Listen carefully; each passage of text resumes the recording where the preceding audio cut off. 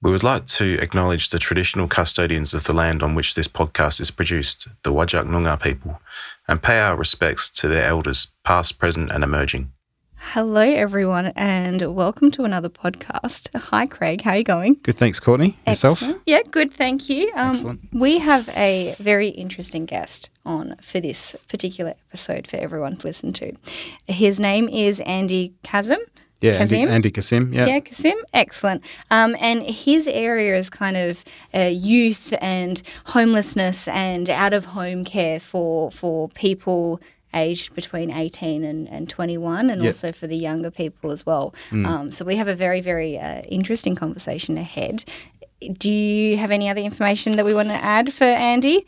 Yeah, so Andy's had a career working as a youth worker in Perth, and he's done everything from street outreach to working in supported accommodation services. And as you'll hear from his conversation with him, he's very passionate about helping kids who otherwise would probably have limited opportunities sort of support themselves and further their education and further their employment opportunities and that sort of thing. And so, often, you know, often that these are children who've come from challenging upbringings, environments, where maybe the family situation's a bit unstable or, they've had a bit of bad luck, that sort of thing.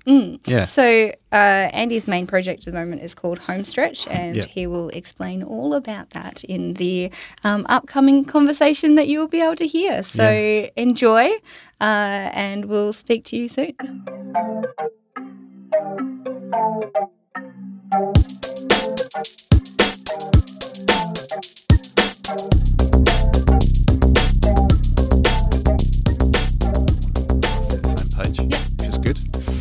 So that leaves me the nice job of welcoming Andy Kazim to the podcast.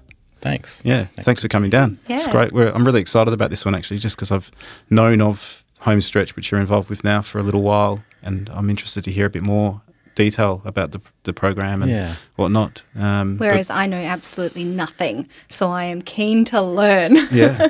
Well, I'm keen to share the knowledge of what is something that I'm really passionate about and is an important opportunity that we have as a community to support the lives of some of the most vulnerable people in our community. Mm-hmm. So Homestretch is about young people who have been taken into state care, who the current system provides support up until about 18.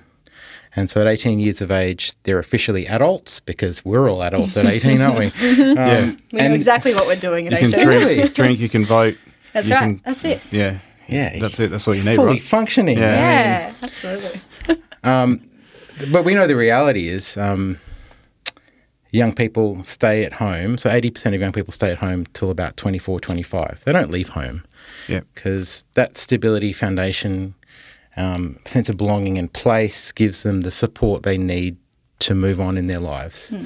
Whereas the current system provides some discretionary support from 18 to 25, but there's not this real commitment to continuing that level of, investment and safety and security and stability for young people up to 21. Mm-hmm. And we think the answer to understanding how to improve how this system works and give those supports to young people is to ask the experts. Yeah. And obviously for us, the experts are the young people, the people who live through this system, who are living in this system. So Homestretch, I guess in a nutshell, is about trying to understand how to build a better system of support that provides young people the things they need up to the ages of 21 around housing, health, education, a reliable, consistent support in their life, a person that they're connected to, and a real focus on interconnecting them with the community and the life they want to build. Yeah. So although, we know that 21 is potentially another arbitrary age, it is very much a more realistic opportunity for young people to launch themselves. Yeah, okay. Yeah. So just to step back to the beginning here, do you just want to tell people a little bit about how people get involved in out-of-home care, which is essentially what this is about, isn't it? So people who maybe don't have a safe place to live or parents that are around or for whatever reason, and then what the gaps in that system have been that you guys are trying to address. Yeah, sure. So children and young people who are removed from families, from biological parents, because the risk of harm to them staying in that environment is greater than the impact of removing them from that. They're difficult decisions, and the department understands, I guess, how to manage and protect children, and that's why it's called the Department of Child Protection. Okay. And so the systems of care that are created are often from that vision of how do we keep children safe and remove them from danger and risk. Yeah. Interestingly, there's a researcher, Melissa O'Donnell, who did Telethon Kids. Telethon Kids. Yep. So she did some kind of linked data analysis and looked at outcomes for children from really vulnerable families who were brought into state care. So that could mean a foster carer they're linked in, a family carer, or, unfortunately for some children and young people, group homes. And so where you have paid workers living with groups of children because there aren't any other options. Mm-hmm. But Melissa's research unpacked a really uncomfortable truth that the outcomes for young people who weren't removed from vulnerable families are better than the outcomes for those who were removed. So by taking and removing them from the care system, we assume we're doing good things and helping them, but actually the data that's emerging from research is suggesting that maybe it's doing more harm. Okay. And is this like health outcomes and education outcomes and that kind of thing? Yeah. So you look at things like contact with the justice system. So the linked data she's drawn on is connected to, government held data. Yeah. So health, justice, education. So, young people achieve poor outcomes in terms of Year 12 completion. They're more likely to have children before the age of 18. Yep. They're more likely to have those children taken into care.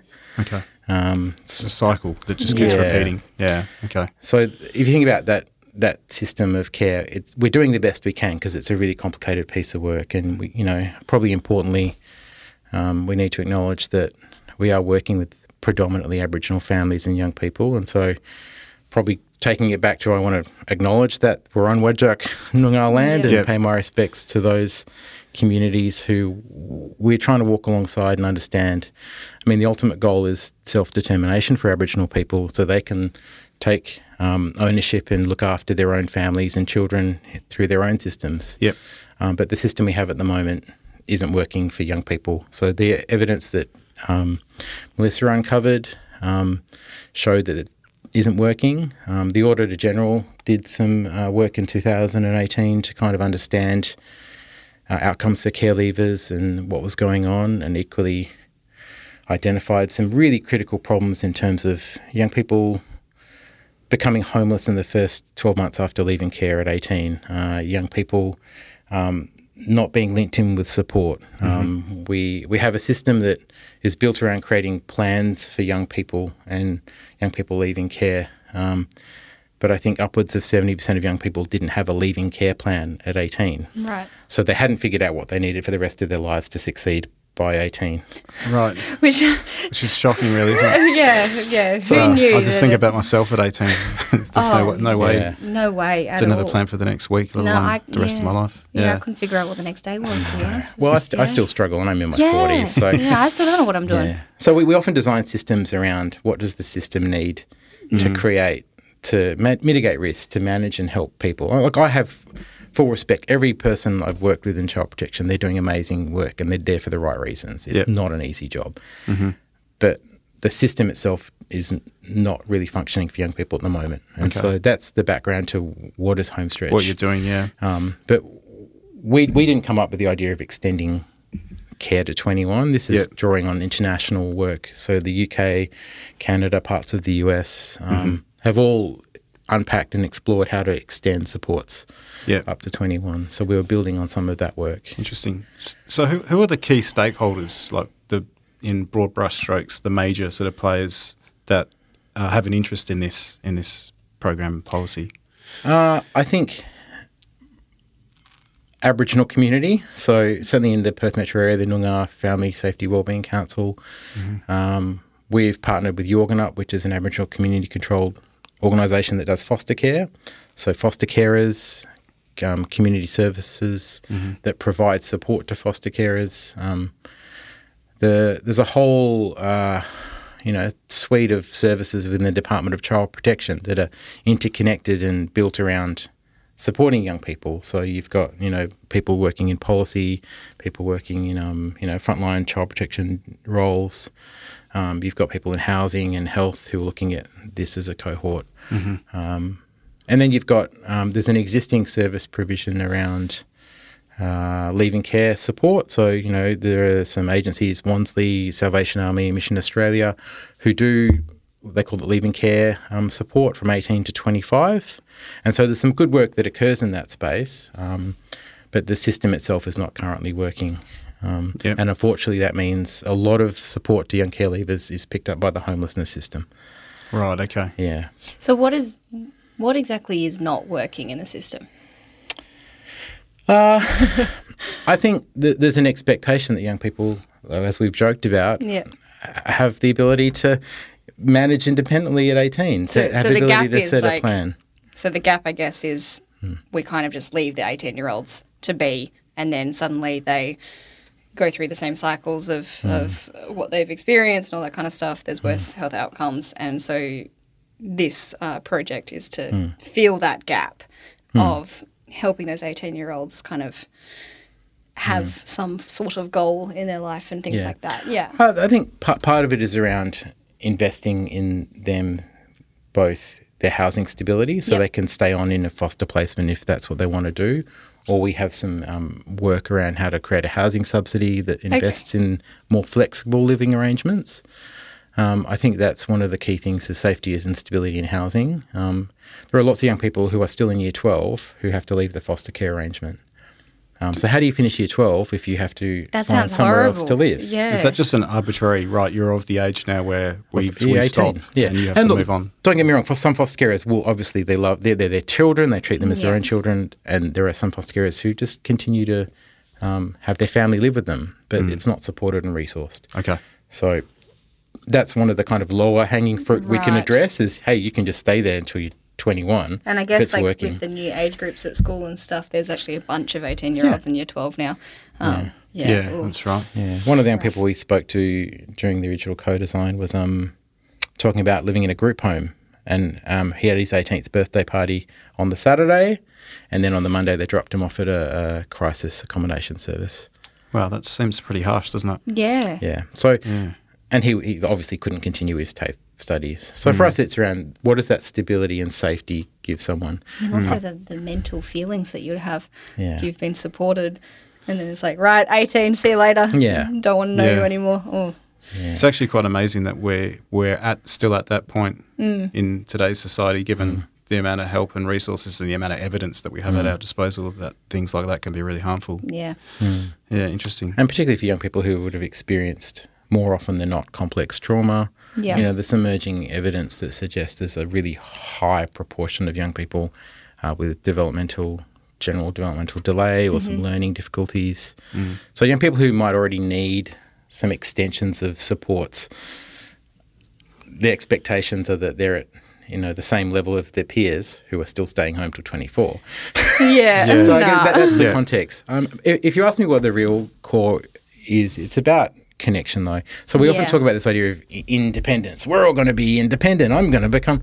No one's independent. No. Like, you're independent by having friends and family that help you be independent. We're interdependent, really. Oh, look at he's on it. I've been reading the notes. Interdependent. I nerd out to this, but it's an old and important idea is actually well-being, connection, belonging. Who do you go to if you need to kick a footy with? Who do you go to if you need to borrow $20? So one of the real things we have to do, and it's not just this discrete 18 to 21 piece, but one of the things we need to do is really collect and understand who does this young person have in their networks? Who do they want to reconnect with or return to? Who are the new opportunities? And how do we build this connection so that they don't need child protection responses because they're part of a community. So this idea of interdependence, it pulls them away from a reliance on a specialist child protection system. And like you and I, if we need health problems, we go to the GP. Yep. Not the emergency room. Yeah. You know, I hope we all go to the GP, you know. Yeah. It's that idea of how do we create that. And I think some young people we can do that with up to 21. Some might need more support up to 25. Mm-hmm. We're not saying this is the golden solution. What we are is disrupting the current system to lever a broader reform, but with an intentionality around the kind of things we want young people to get support with as a key element up to 21. So it's not rocket science. Okay. It is about trying to reshape a system. So it's a very noble work and much needed work, and there's I feel noble. there's a large two bigger group of people that are currently affected who obviously need a bit of extra assistance. How are you guys going about it? So we started in 2018. We brought together about 24 young people. We did interviews with foster carers. So we're using a human-centred design methodology. So it's the idea of how do we elevate the voice of people who use systems into shaping and describing how they should function. So we brought those people together with academics, people from government, and we ran a real kind of sprint co-design process that created the core principles of what this kind of extended support offer should be, built from that group. And then the Minister for Child Protection, Minister Simone McGurk, who's really understands this need and this gap, has given us the opportunity to take those ideas and undertake what we call a prototyping approach, which is where we take those core ideas, put them into a small-scale trial, working with a small number of young people, families, foster carers, embedded in the current system so as to not, disrupt the whole system, so that we can really understand what these principles look like in practice. So we're live testing and developing the real kind of nuts and bolts of how this support should work. And I guess the methodology is important because it gives us the opportunity to fail, because the outcome we're trying to achieve is to learn and to grow and to come up with the right. So I'm not an academic researcher, and most academics will probably understand participatory action research, which has some equivalencies, but we use this design methodology, which is cooler, has more visually engaging ways of entertaining and engaging service users, I think. It's pitched at the people that you're trying to get the information from, essentially. And it's kind of shiny at the moment in the system, co-design. It's trendy. So it's trending. Yeah. But I really value it because it is this shift away from we're the experts. Yep. You know what I mean? And my professional background, I've always worked with young people. I'm a frontline worker, and that's my background. I'm not a policy writer or an academic. Yep. And so it's always made sense to me that the person I'm with is the expert and I'm on the ride. Yep. And that's what we're trying to do. So we call it, policy co-design. Tried to make some sense of what that is, and we've written some articles for the Parity Journal, the Homelessness Journal. Parity, so hopefully there's some more ideas there. It's emerging as a way, and certainly the Department of Communities. So we embedded in the Fremantle District Office. We've worked really closely with the policy and service design team, who've been really great. And then we have a steering group of people from the sector and academics as well to help support this constant cycle of, how do we extend a foster placement? Well, let's ask the young people what is important to extending that. What would need to be negotiated? Let's ask the foster carers. Let's come up with a model which we call staying on agreements. And let's test and refine that over the length of the trial. So those kind of the key elements of the trial we've developed as we've gone and refined and revised. So the goal is to get to a point where we have the key elements that can be then suggested to the system to scale. We're not going to say, hey, this is how you do this, because we did it in Fremantle. So what are the core things that then you might then adapt and kind of develop in a kind of contextual and place-based way? It's probably the goal of the reform. And for WA, that's important because we have so many diverse regions, within our state. And obviously, Department of Child Protection is responsible for all of these regions, regardless of what the demographics are and whatnot. Very interesting.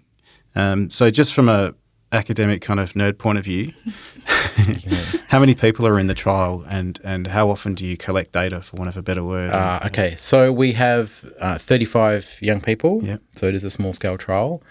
We have a couple of different data collection methods. One, we have an independent evaluation that Curtin University is doing. So Donna Chung and Linnell Watts are undertaking some of their longitudinal work in parallel.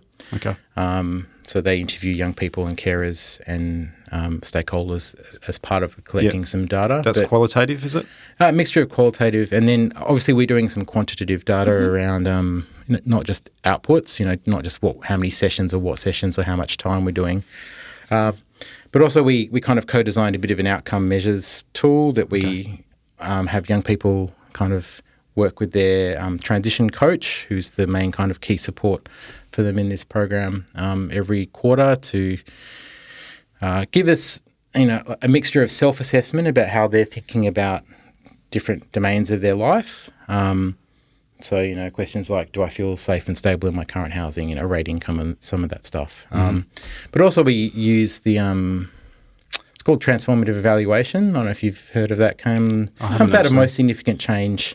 Essentially, you ask a most significant change model, like what's the biggest impact Homestretch has had from you in this quarter? And then the young person gives that story, but then we ask the worker to write, what is it you think Homestretch has done to create that? So you're getting some kind of... It's like the two different perspectives on the same idea. Yeah. So that quantitative data as well as the... Okay. It's. I would say that we're collecting way too much data right now because... no such thing. Yeah, no such thing. No. You're married to a youth worker, yeah? Yeah. Well, look, youth workers don't want to collect lots of data.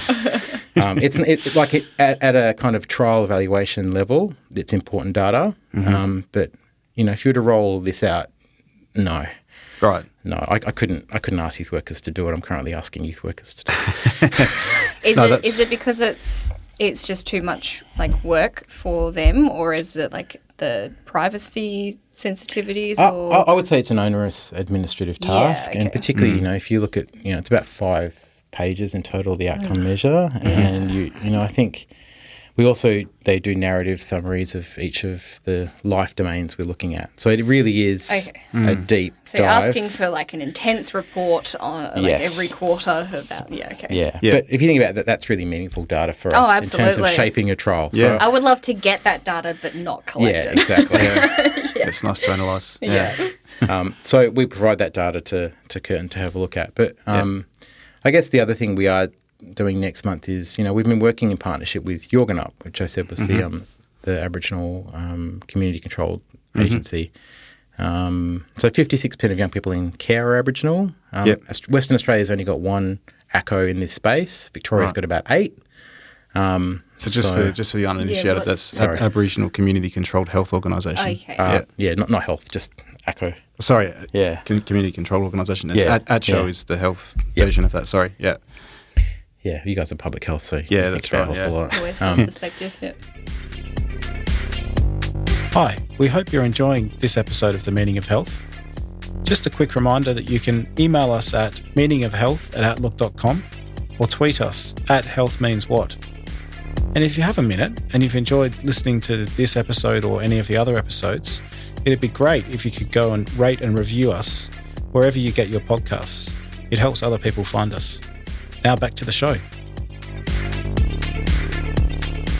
So we've created a partnership with them, and we stepped into that space where we wanted to kind of understand what this extended care looks like for Aboriginal families and Aboriginal family care. And that would be different, right? Yeah, look, there are some similarities, but I guess what we've learned and what we really focused on is this idea of interdependence, because who's really good at being connected and working as a community? It's Aboriginal people. So we've got a lot to learn, and we have learned a lot from how they do interdependence. And so we've been doing interviews with their foster carers and young people. We've actually got 6 of young people who are connected to Yorganup who are part of the trial, and so we work collaboratively with Yorganup. And it's this mutual capacity building as well, because we're learning from them, but we're also trying to give them tools around co-design. We ran a session at Danju Darbalong recently with about 30 young people who are living in Danju Darbalong, which is the St Catherine's kind of housing student housing program for young Aboriginal people. And that was a really incredible, inspiring session because you've got young people on really good trajectories talking about what were the steps that got them to that point, because there's so much we can learn from when it goes right. Yes. So all that information is also kind of being adapted into how we create prototypes. It sounds like an immense task. And so how many of you guys in your program are involved in kind of shaping everything and analysing everything? So there's myself, there's a coordinator, Vanessa. There are 4 transition coaches. We've got a human-centred design lead, and we've got their counterpart in Yorganup, and then we just pull in all sorts of other people. There's a district in Fremantle. We have the team leader for the Leaving Care team, and her Leaving Care team are part of some of this work. The district director, and you've got the service design and policy staff from the community. So they're all kind of part of this journey. Involved, but I mean, we do a lot of the grunt work because it is about making sure young people's voices leading it. We also have a youth advisory group, which Create Foundation has helped us with. So it's almost it's a group that keeps us on track. They have a role in steering and governance. Where are they from, the members of that group? So participants in the trial can be a member. They can come and join. But we also have young people who are a bit older who left care, who've been through that system.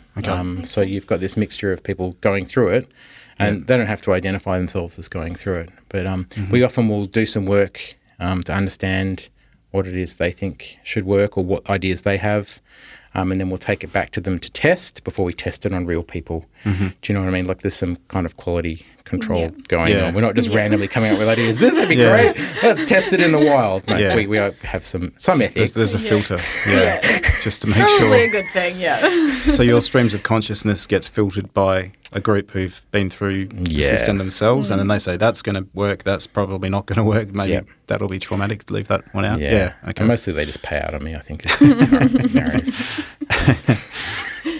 The elder statesman. Okay. So where are you up to with this trial? Do you have some results or any ideas or expectations or? Look, like the early evidence is really positive around young people. I got the early insights report from the evaluation this morning, so cool. I haven't read it yet. But it's really encouraging in the sense that it's working for young people. They think there's a difference, and it's a really important difference from their previous experiences of support. Yep. So, we've got really good outcomes in terms of these staying on agreements. So young people are staying on in these placements and being supported to do that. I think some of the learnings around how do we use brokerage really well. So each young person in the trial has up to $7,000 a year available for the youth worker to invest in them. Okay. So around education, health and other costs, but without building dependence. So there's good data to suggest that our commitment to having young people chip in and contribute in some way to costs is working as well. Okay. I think the reality, though, is that you can't measure the impact on young people's lives in the short term. No. Maybe 5-6 years they'll go, oh, gee, that was good that I could do that because that means I can do this now. So it's only in the future that you'll see the break of the cycle as well. Some of the work that people like Melissa O'Donnell do is probably going to be ultimately where this gets measured. In the 10 years' time or whatever, when we can look at all the government-held records and see how people have done, how many finished school, how many are employed and not in prison and these sorts of things. So we've tried to partner this evaluation with the project called Navigating Through Life, which is a longitudinal study being undertaken by Curtin that looks at over a 5-year period what happens to young people, and so they can flag if they're in home stretch or not. You guys should get Melissa on here to talk about data linkage. I mean, I nerd a bit out to data because it's kind of cool, but the stuff that you can really understand from this linked data to evaluate programs like this, where we then don't have to ask youth workers to, You're talking to two people that use data linkage. Okay. I love it. I know that I love it, and there's so much interesting there's stuff. There's a lot of good stuff, like the Origins project and Developmental Pathways project, which I think is maybe what Melissa was involved in previously. Really fascinating stuff.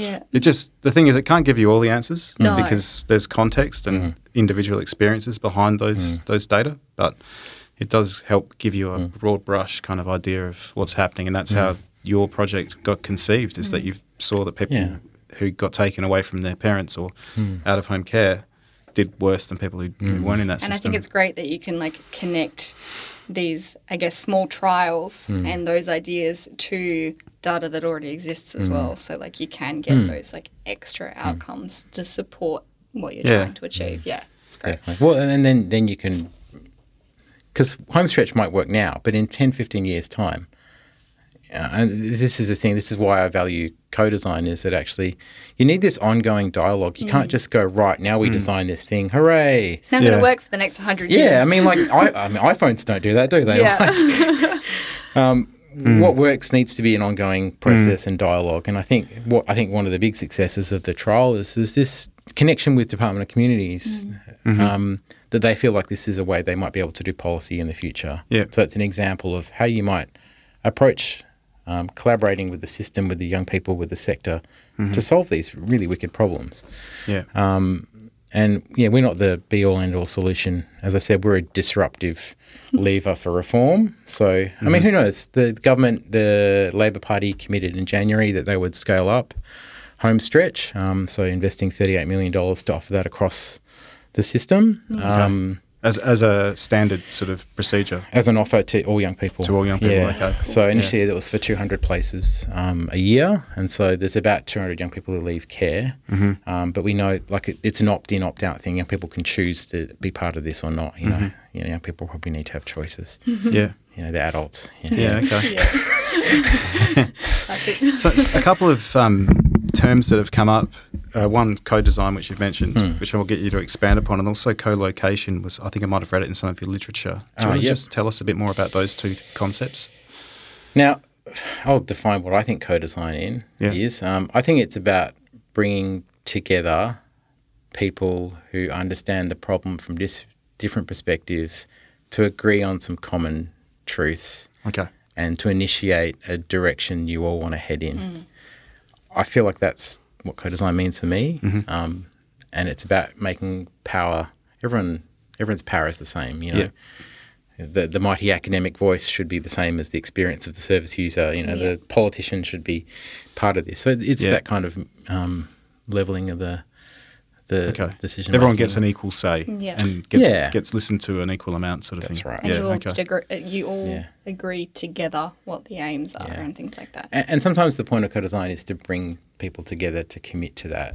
So sometimes it's not as important what the product is that mutual commitment. We also talk about these aha moments, you know, like, because when you're doing all this, like, you know, real deep diving into what's going on for people who are using systems and empathising with that, people's lights will start to go off and they'll go, that I understand that makes sense, or I understand that perspective. And that's almost probably more an important outcome than the little, you know, neat little report you get. It's got all the shiny graphics on it. I mean, that's cool too, because co-design has to be interesting for people to engage with it. But co-location is about, you kind of, I don't know if this is a robust theory, but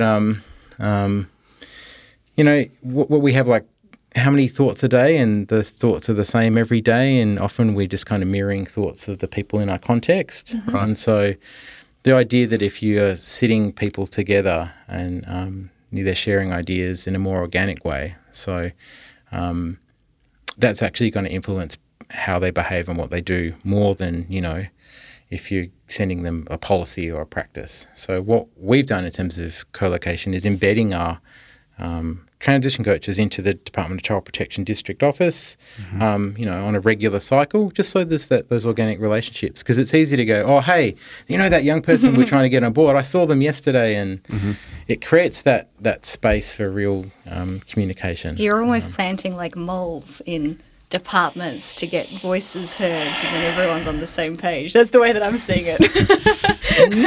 Look, consensually. Yes, of course. With a full understanding. Not secret. But like that's how change, I think, for me comes, is you know, all those people who've had those aha moments go and share those aha moments with other people. And then people agree with them. We all figured out what it is we're supposed to be doing. Yeah. Is that a theory? I don't know. Bit by bit. Sounds That's good. my opinion. Sounds good. Now, the other thing that you mentioned was the coaches, which I think is yep. an interesting innovation, because I don't believe that's something that happened in child protection from the start. Oh, look, a persistent, consistent, reliable person who induces hope and provides a non-judgmental, safe space for a young person. Mm-hmm. That's not new. We've done that for thousands of years, haven't we? I think the language of coach is important because we often talk about case management, and there's a real power imbalance there, isn't there? If you're a case that's being managed. They're the boss. I'm the one taking orders, sort of thing. Yeah. So we've tried to we came up with the language. I mean, I'm not a big fan of transition coach. It sounds, I don't know. It's very new context, age. it sounds a bit strange. Yeah, like a bit new age. I can be your transition coach. Yeah. No, what are you transitioning to? Yeah. That could go many different ways. Exactly. Transition is a vexed term. Yeah. But it seems to resonate with young people in the sense it reduces that power imbalance. You know, most of the time they just call them, hey, you're Ben, you're my worker, or we work together. It's Ben, it's not my coach. Yeah. So it is about that. The quality of that relationship is key. And that's not new. That's not rocket science. And youth work's been doing that for a very long time. Mm-hmm. It's always been championing that idea of a relationship that's empowering for young people. Yeah. So it's hard for a child protection system to do that because, you know, we emphasise that actually there's a real responsibility in keeping community safe, isn't there? Yeah. So it's hard for them to, and there's lots of great workers in there who do it really well, but as a system response, young people felt it was better to be occurring outside of the system.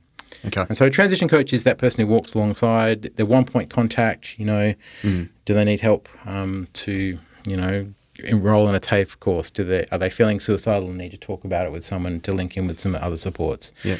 Do they, want to reconnect with a biological family member? So it's that kind of trusted person who may not hold all the answers, but can connect that young person with others. Yeah. So that's kind of what they do, and they're the main experience for young people. That's a traditional kind of youth worker, service broker type role, isn't it? Yeah. Which hasn't always been a feature of Department of Child Protection. Yeah. Well, I think in some ways there are people who do it, but I think, the system... this is one of those where I don't want to say that I probably should cut this fair. I know. I get your gist. Craig's poking the bear here. It's difficult because, you know, I genuinely believe there are barriers to collaboration with the child protection system that are built around perceptions of each other. Okay. So the not-for-profit sector perceives the child protection system as inflexible, all about statutory concerns, and you know, not able to trust the non-profit system to do work. And then you've got the child protection system, who perceives the not-for-profit system as not responsive to complexity and not kind of wanting to collaborate, more concerned about contracts. And so you get this us and them separation, which is... But in reality, they all have the same goal. Yeah, like the people like me who really care about young people. Yeah. Why else would you go into child protection? Like if you're in it for the bucks, good luck. If you're in it for, you know, you want to fill in lots of paperwork. Like, it's people genuinely want to make lives better. They're the same people. Yeah. They've had the same training most of the time as well. Social work trained or... I think that's an important thing we co-design should try and help with is let's come together and agree that actually we're all about these people and we wouldn't be here otherwise. Break those perceptions. Yeah.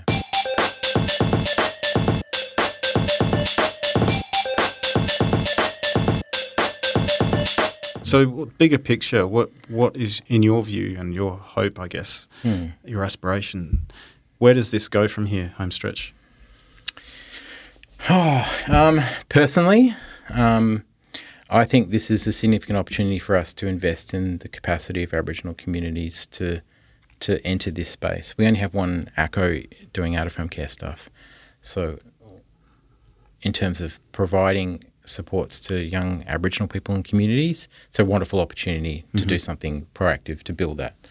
I would hope that all young people have the option to stay on foster care is to 21. I would hope that all young people have the option to engage in this really intensive, enhanced offer of support. But it's their choice and they opt in and opt out of that. My other hope is that what we do in Fremantle and Rockingham and with Yorganup creates this kind of, these key principles, these key ideas, and maybe some tools and some support to then contextualise this in other areas. So, do a bit of a co-design in Geraldton to understand what does it look like for this community to offer this to young people, and what does it look like in, the Pilbara region. Like, it's not going to be the same. But for me, there's some core things that need to be offered to young people that do need to be the same. So the fidelity and integrity of that offer is my greatest hope. Yeah. As long as it makes sense and it's provided by the people who make sense to that community. Yeah. Okay. Yeah, interesting. Well, hopefully the work you're doing kind of leads to that happening. I know it's not going to be a quick overnight thing, but it sounds like there's been a bit of an early win in the fact that they're agreeing to fund it to the tune of 38 million. That's a good start, isn't it? Yeah, look, I'm very, very hopeful that this is going to bring about some change for young people and, potentially for generations of young people. Yeah, okay. So it's probably the biggest investment that has been offered in this space ever. Yep. So, yeah. Fantastic. So how did you actually get involved in this project? Did you start it? Or were you asked to? I stand on the shoulders of giants in some ways. So my role at Anglicare is I work for Anglicare WA. I'm the youth practice consultant is my substantive role. So I kind of have a role around practice and strategy and developing new programs. And Anglicare WA had brought about the campaign in Western Australia, and so I joined that campaign committee to provide input and guidance. And the campaign committee is lots of people from the sector and research wanting this to happen, like a reform of the system. And we spoke with the minister, with the department, how do we come together and decide what this should look like? So it was that campaign committee that essentially created the opportunity to test and trial it. And then I guess that's how I got involved from Anglicare to lead that work.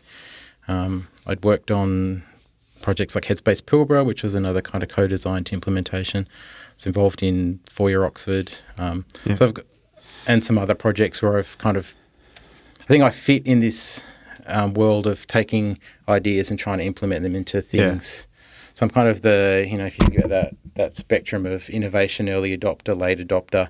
I get to about the late adopter stage, and that's where my role, I think, in systems fit. Okay. I'm not a big fan of the long-term management and operationalising of things. You like getting things happening. Create that structure, and then others can go on with the management. Now, we've done this a bit back to front because normally we would get you to introduce yourself and tell people about your background and whatever.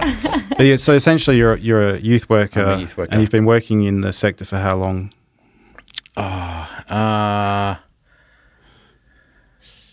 What is it, 2020? 17, 18 years? Yeah, okay. And outreach or I started out doing street-based outreach. Yeah.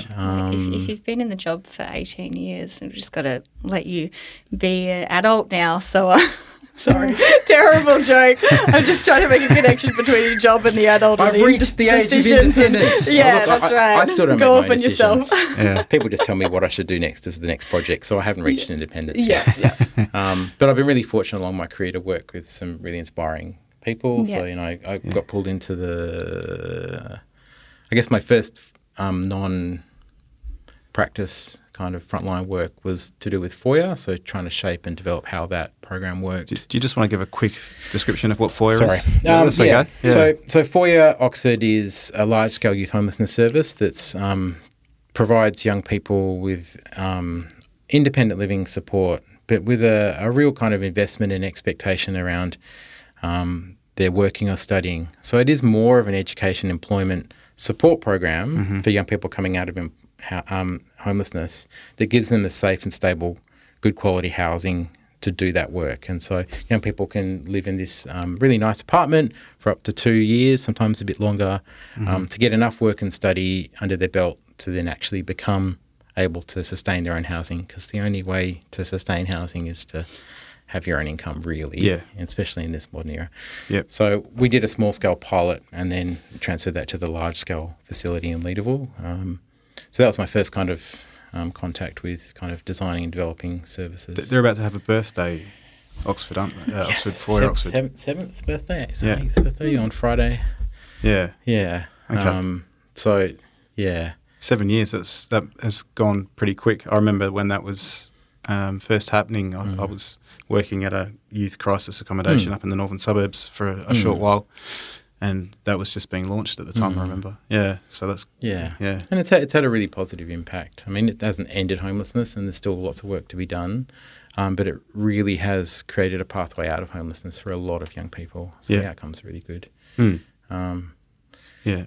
before that, I was doing AOD kind of counselling. I worked at DAYS, which is kind of a drug and alcohol use service. Yep. So I set up the outreach role in that program and did some counselling in detention and worked in the detox unit. Okay. So I've always been really interested and invested in young people who, we describe them as hard to engage. They're the young people that I'm most interested in. And you think about the child protection system, it's those young people who've been disconnected and disengaged. So I've always had this real passion to try and find ways to give them the opportunities, the safety and the trusted relationship they need to reconnect with themselves and the future. So that's always been my passion, which is why this has been a real privilege for me to be part of. As I said, I'm standing on the shoulders of giants. I call up, Melissa O'Donnell and Philip Mendez and other researchers, and I feel like I have this massive resource available to me because people are really invested in this sort of change. So, it's been really a real privilege. So yeah, fantastic. Yeah. And so, what does the future hold for you? I don't know. As I said, I tend to be guided by what's needed, and I have people I trust. I work alongside who often present ideas or opportunities for me. I guess it's always going to be tied to making better systems and services for young people and having their voice shaping that. So wherever that is. I don't know. Of course, I've got 3 children and a wonderful wife. So, at some point nice to spend some time with them. So, no doubt. Oh, very good. Well, it's been a great chat, Andy. Thanks very much for coming on and sharing some of your experience with us. We wish you well for the next steps, and hopefully home stretch, carries on the same trajectory. Yeah. And you've got some concrete results for the project. It'd be cool to see what they are and we'll definitely evaluations and things. Maybe get a couple of you on to discuss what you found. Good to have a young person on as well. It would be great. Some of the youth advisory group would be keen to. Yeah, that'd be so cool. We've had some really good episodes with the 100 Families project where we've had consumers on. Talking about their experience and whatnot, which has been really good. Yeah, and awesome. We're also planning a bit of a public policy event in end of April, trying to have a look at the whole system. So it might be worth talking to Stefan Lund about it as well, because there might be a way to broaden the scope of that conversation through your podcast. Fantastic. Absolutely. I'd be happy to consider that, definitely. Right. Definitely. Thanks, Andy. Thank you. No worries.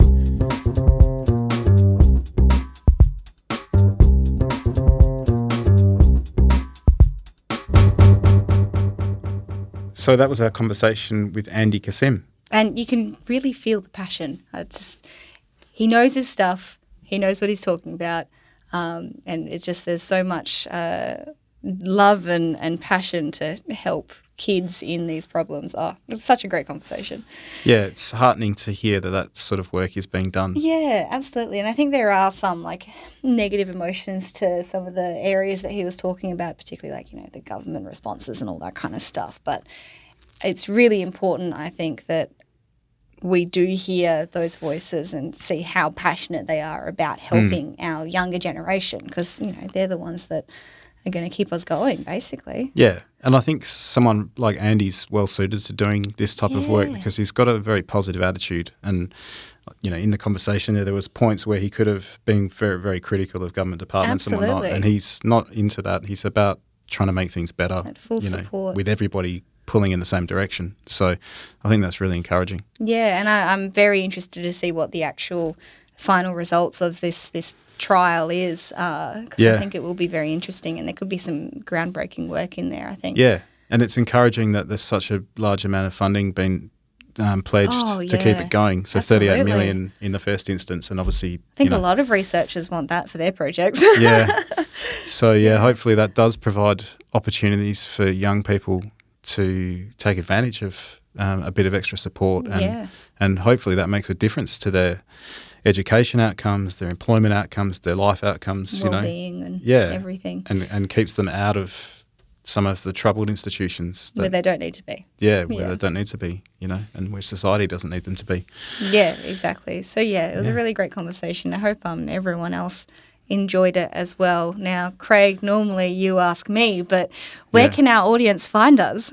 So, via email, you can contact us at meaningofhealth@outlook.com. And on Twitter, you can tweet us at healthmeanswhat. Yeah, so please do. If you've got any ideas for people that you want on, message us, email us, contact us in any form of method you have. Or if you just want to send feedback or anything like that. Let's have a conversation. Definitely. Cool. And we actually do have some cracking episodes coming up. We do. With prominent members of the community. We are very busy over the next 2 weeks. We've got many conversations booked in. Yeah, and all going to be really good. Yeah. And if you like this episode, you might like the previous episode we did with Margaret Doherty from Mental Health Matters, and the 100 Families episodes, which deal with people from vulnerable backgrounds as well. Yeah. Yeah. So anyway, thanks for listening. Yeah, thanks. And we'll speak to you soon. The Meaning of Health podcast is produced with the support of the School of Population and Global Health and the Education Enhancement Unit at the University of Western Australia. The podcast is produced by Craig Cumming and Courtney Webber, with music by Craig Cumming.